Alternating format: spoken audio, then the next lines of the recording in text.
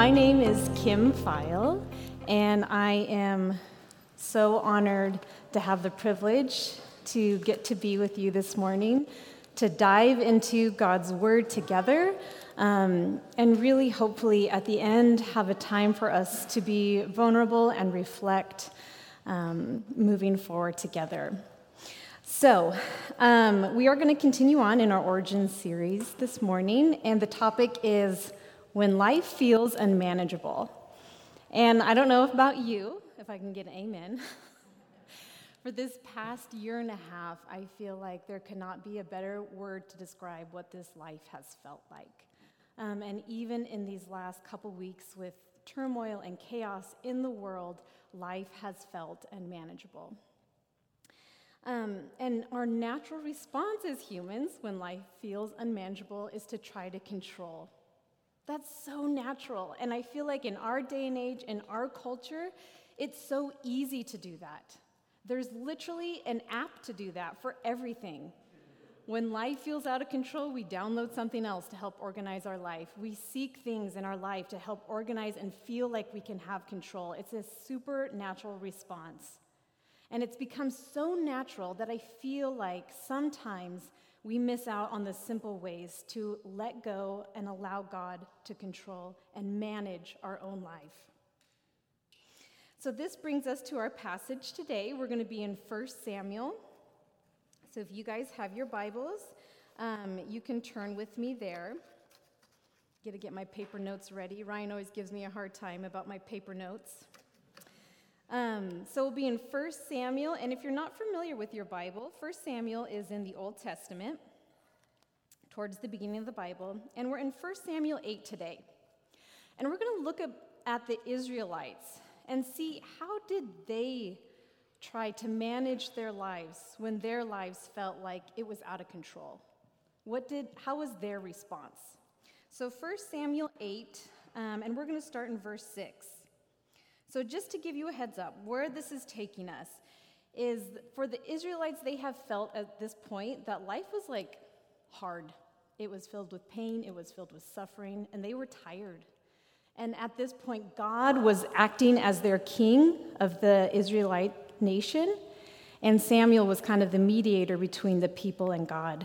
And they were tired. They were like, this is not working for us.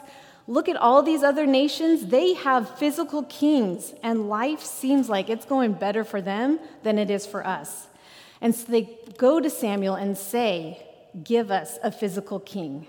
This is where we pick up in verse 6. But when they said, give us a king to lead us, this displeased Samuel. So he prayed to the Lord, and the Lord told him, listen to all that the people are saying to you. It is not you they have rejected, but they have rejected me as their king, as they have done from the day I brought them out of Egypt until this day, forsaking me and serving other gods, so they are doing to you. Now listen to them. But warn them solemnly and let them know what the king who will reign over them will do. So the Lord speaks to Samuel and says, the people are ultimately choosing to reject me because they want to control and manage their life. But Samuel, let them know that when they choose a physical king, that is not going to be easy for them. And so God goes on to explain what life is going to look like for the Israelites. There's going to be pain, there's going to be suffering, it's going to be hard.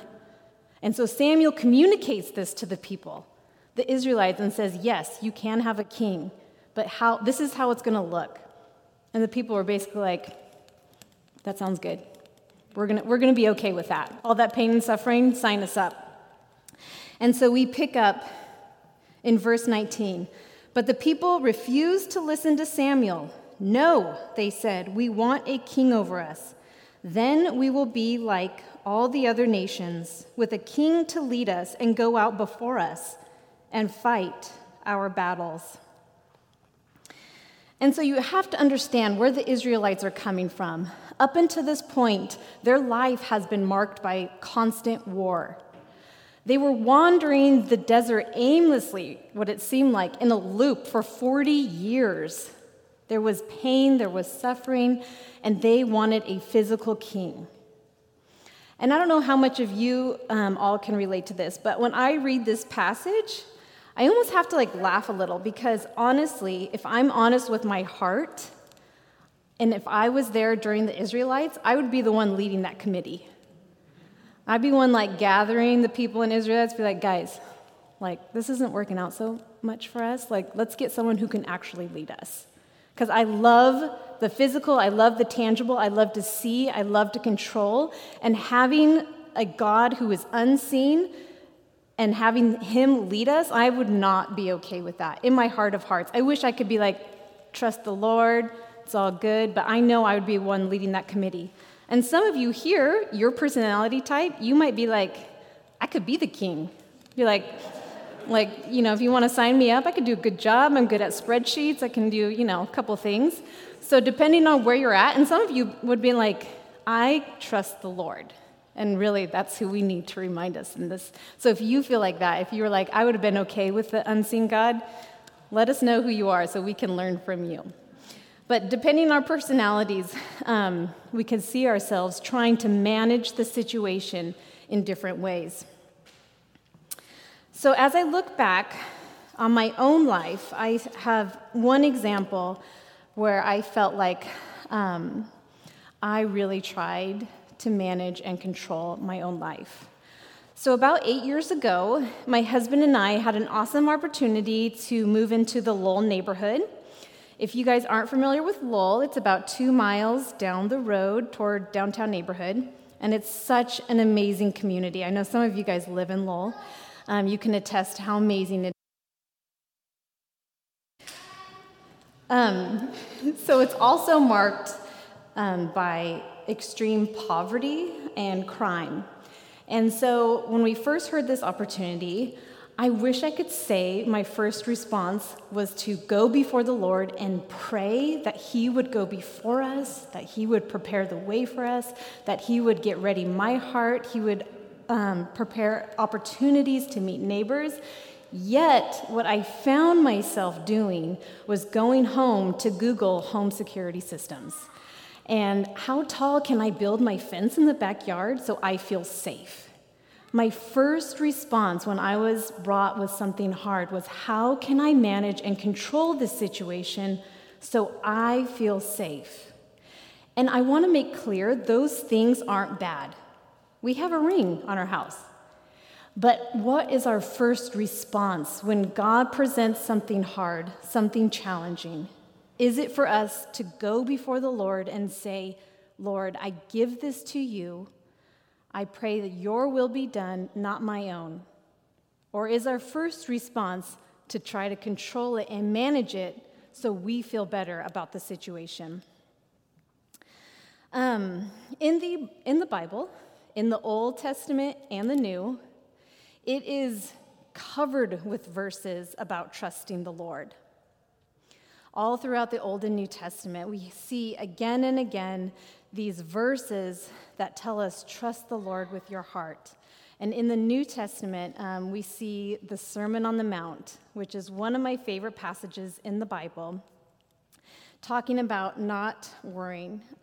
If you guys want to turn with me there, we're going to be in Matthew 6. So Matthew is in the New Testament of the Bible. Matthew 6:25.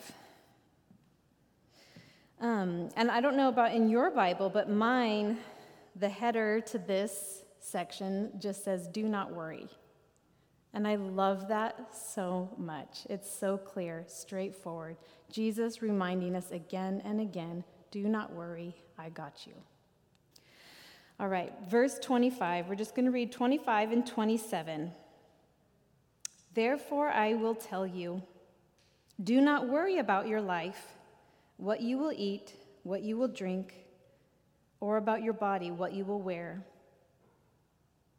Is not life more important than food, and the body more important than clothes? Look at the birds of the air.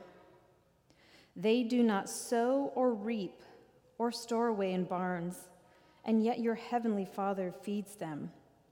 Are you not much more valuable than they? Who of you, by worrying, can add a single hour to his life? And so it goes on to give more examples of how God takes care of the lilies of the field and the grasses of the field.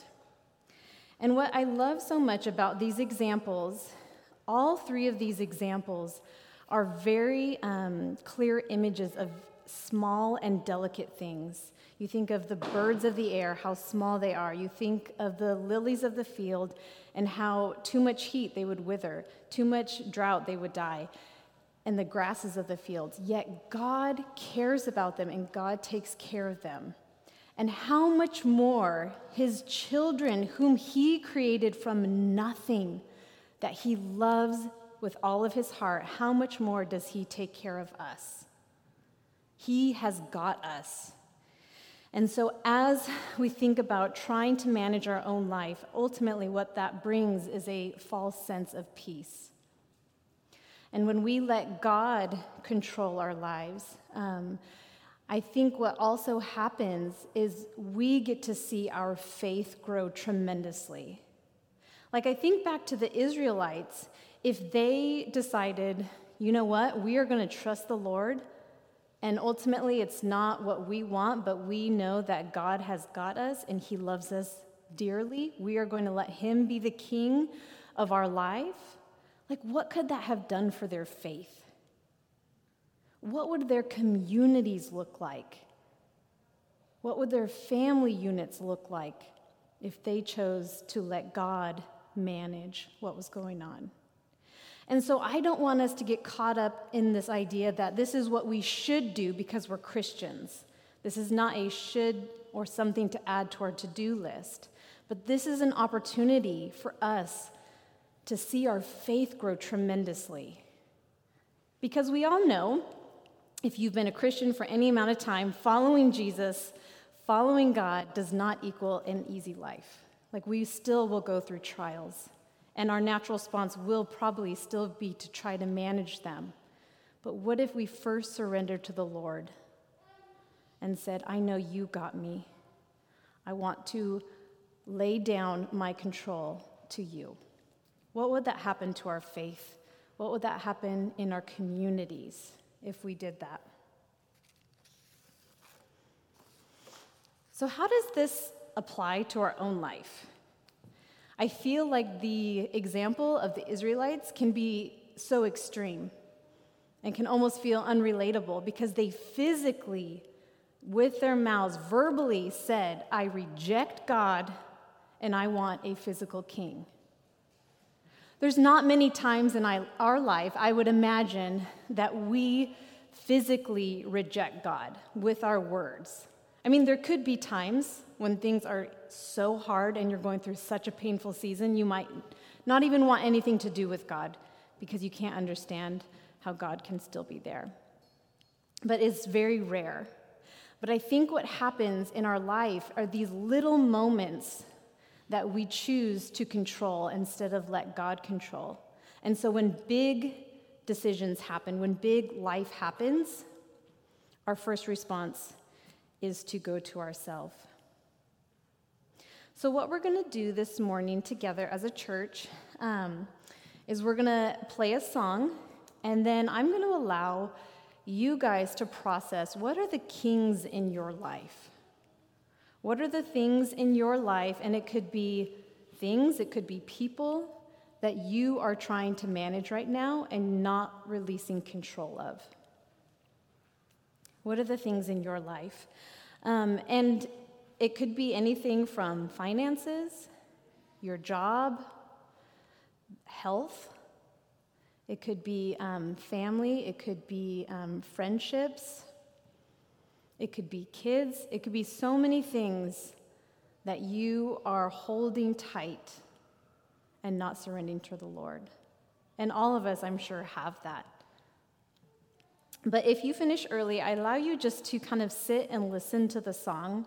This song lately has been ministering to my heart so much lately. And the kind of basis of it is just this idea that, like, when you don't think there's a way, God knows there's a way. He will make a way for us. He will make a path for us, even when it doesn't seem possible.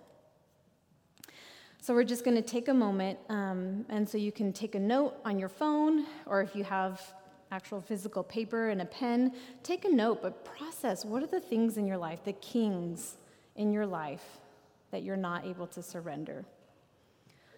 If we could play this song, and then we'll kind of gather back up in just a few minutes.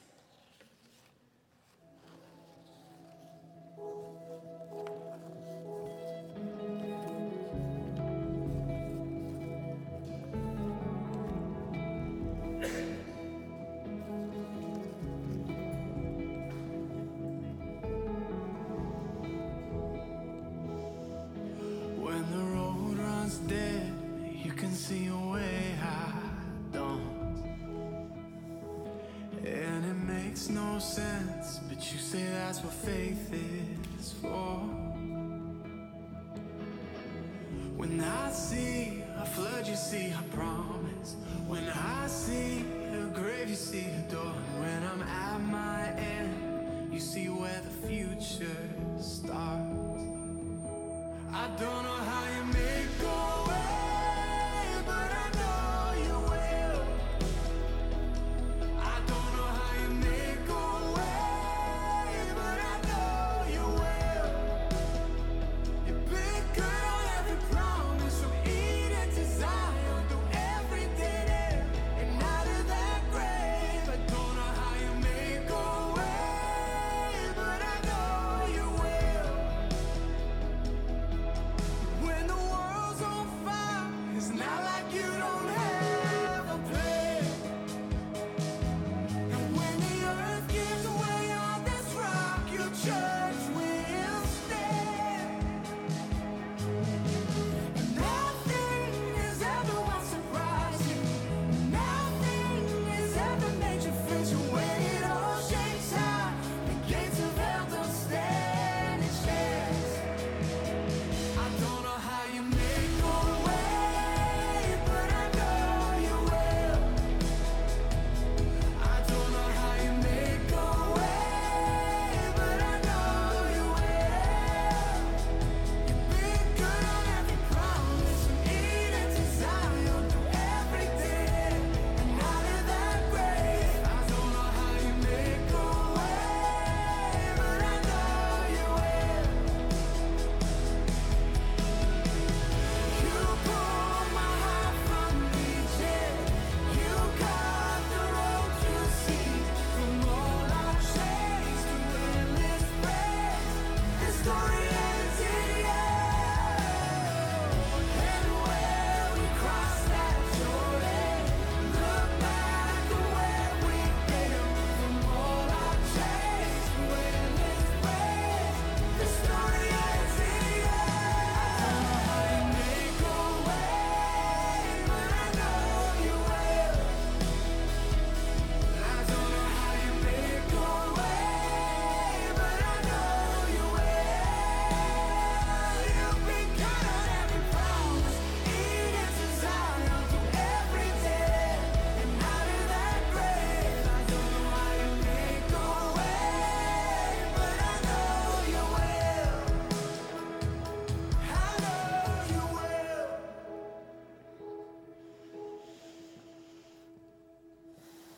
All right, I hope you had just a time to kind of process, and I hope that that continues through this week. I mean, this is a lifelong journey. It's not like we do this one time today and, for the rest of our life, we're just going to completely surrender to the Lord. This is literally something we have to work against our flesh to let go. But just to encourage you to remember that as a child of God, He loves you desperately. And His ways are so much better than ours that we can't even fathom. He has got you. I'm going to pray for us, and then we're going to head into a time of a ministry, and the worship team will come back up here. And you'll have an opportunity, if you desire, to get prayed over. We have some people on prayer team. And if there has been something just stirring in your heart this past week that you feel like you need prayer for, please use the people. They are here to pray and encourage encourage you. So let me pray for us, and then we'll head into a time of ministry. Oh Lord,